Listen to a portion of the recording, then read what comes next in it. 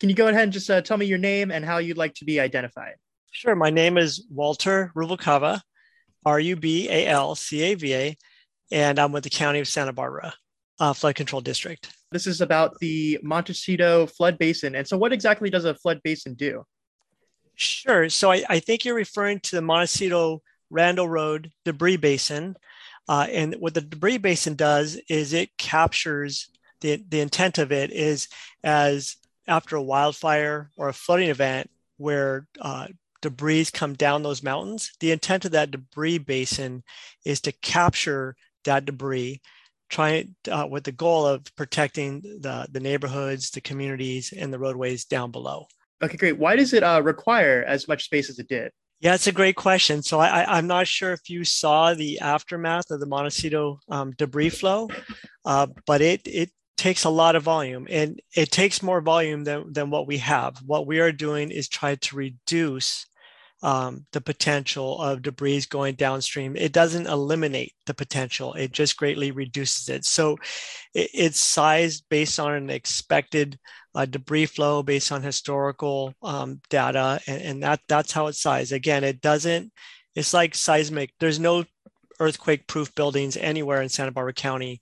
We design based on the most likely probable event. For the location of this debris basin, why was it put in the place it was?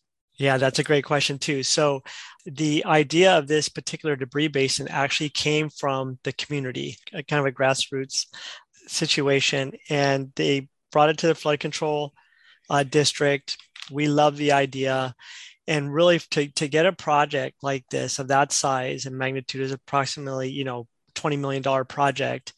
It really takes a partnership between the community, contractors, local, state, and federal governments all working together to kind of make the project happen. If you have one of those pieces that are missing, is it possible? Yes, it just makes it so much more challenging. And what were some of the challenges that came up during the building of the debris basin?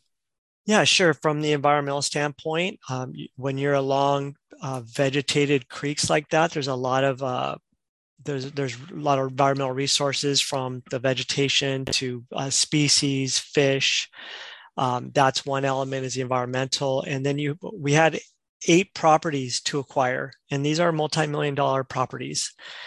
So that's another challenging aspect of it.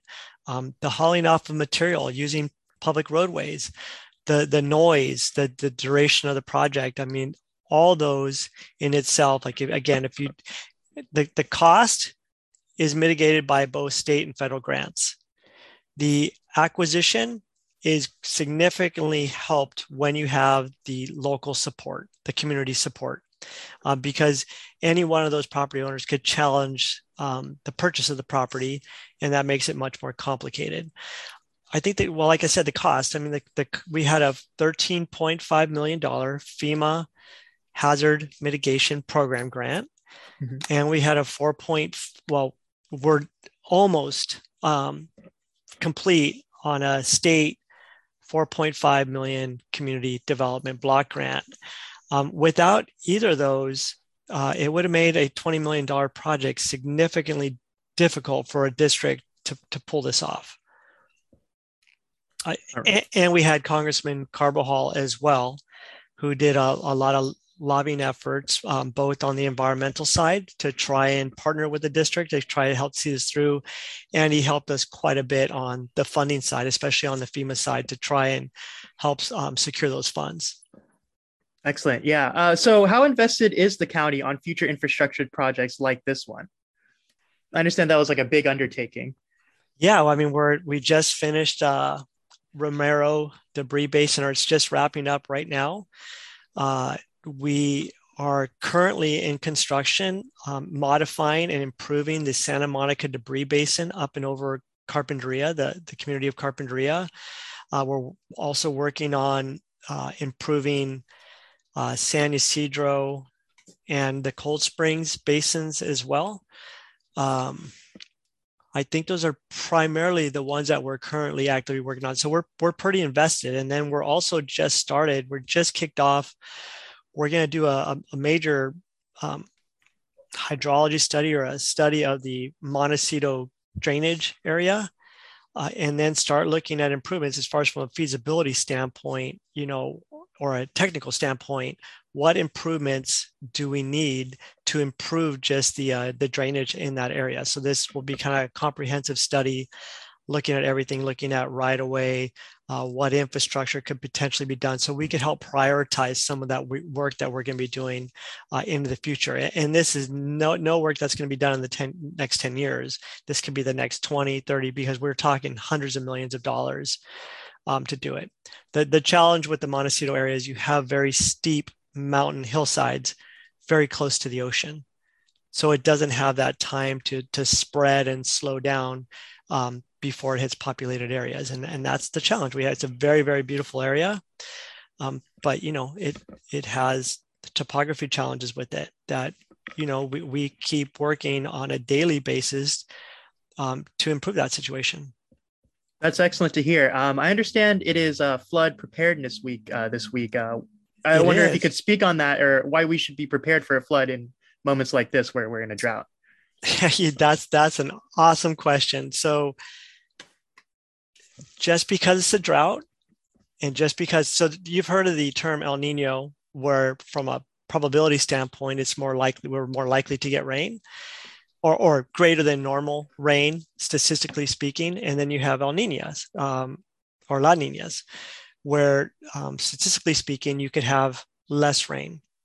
However, historically, it happened last year, I think it was October timeframe, we got significantly more rain than normal. And it was on the Alisal burn scar, which was concerning as well. So even though we're in a La Nina situation, we still got that heavy rain event. So just because you're in a drought, just because you're in a La Nina, doesn't mean that you cannot, or that you will not have heavy downpours. And that's happened historically, where you have a drought that is followed by a major flooding event. And so we want people to always be prepared, because it's hard to prepare when it's sunny outside. When it's 80 degrees outside, you're not thinking, I wonder where the next flood's going to happen in my house. So the way that we approach this is that it's a shared responsibility between the private property owners and the flood control district. This is Flood Preparedness Week. Is we have our capital improvement plans that I just described to you, right? That we'll be working on for quite a bit. We also do our annual maintenance plans, where we go through the major creeks and do brush clearing, vegetation removal, to try to make sure culverts aren't clogged, make sure the drainage areas are cleared. That's our responsibility. Now, on the property owner side, just from a safety standpoint, when it is heavily raining outside, drive safely, right? Drive safely when you're crossing a creek. Before you cross that creek, before you cross a river, ask yourself, is this safe to be crossing, right? If it's more than 3 to 4 inches, you should really start looking for an alternative route, because you don't want to be pushed downstream by water. Also, we want the property owners to look at their surrounding areas around their house and get an idea, even on smaller rains, where's the water running to? What direction is it going to? Like, what's susceptible? If I got another 2 or 3 inches, how close is it getting to my house with small rain events?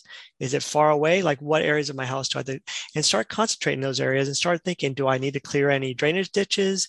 Do I need to clear any small culverts or pipes that are going underneath my driveway? Is my lawn sloping to my house instead of away from it? And what potential problems could I have if I had a larger rain event, just looking at what the smaller rain event's doing? So just kind of be aware. Flood control, or Flood Awareness Week, is just to be aware of what's going on. Maybe not at just your house. It could be at maybe you help care for your parents. Maybe you help care for a relative. Maybe next time it rains, go over there and just take a look. And it's just be aware of the potential risks that are associated with flooding. Okay, great. Thank you so much. Is there anything else you would like to add?